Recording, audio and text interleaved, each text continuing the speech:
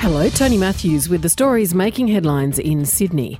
A new report finds while Sydney is a great place to do business, it's seen as expensive with an underperforming nighttime economy. Glenn Moray reports. Unprepared for climate change, lacking cultural breadth and just not seen as fun. They're all findings of a new report that's being released tomorrow in full from the Committee for Sydney.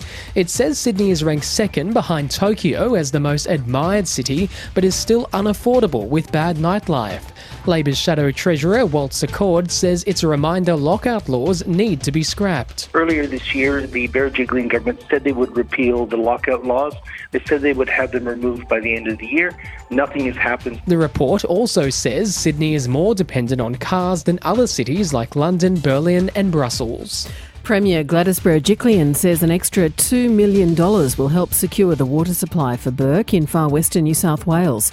State Cabinet is meeting for the first time in the drought-affected town. Ms Berejiklian says the money will help with the immediate construction of an extra bore and pipeline. We appreciate that everywhere across western New South Wales and especially here in Bourke, whether it's deep drought or not, water is the biggest issue here. And we know now, especially as the drought deepens, we're doing everything we can to secure water in the future.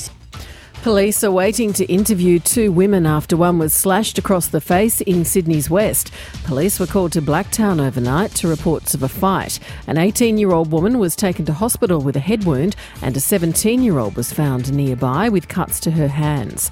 She was arrested and is under police guard in hospital. For more details on those stories, go to ABC News Online.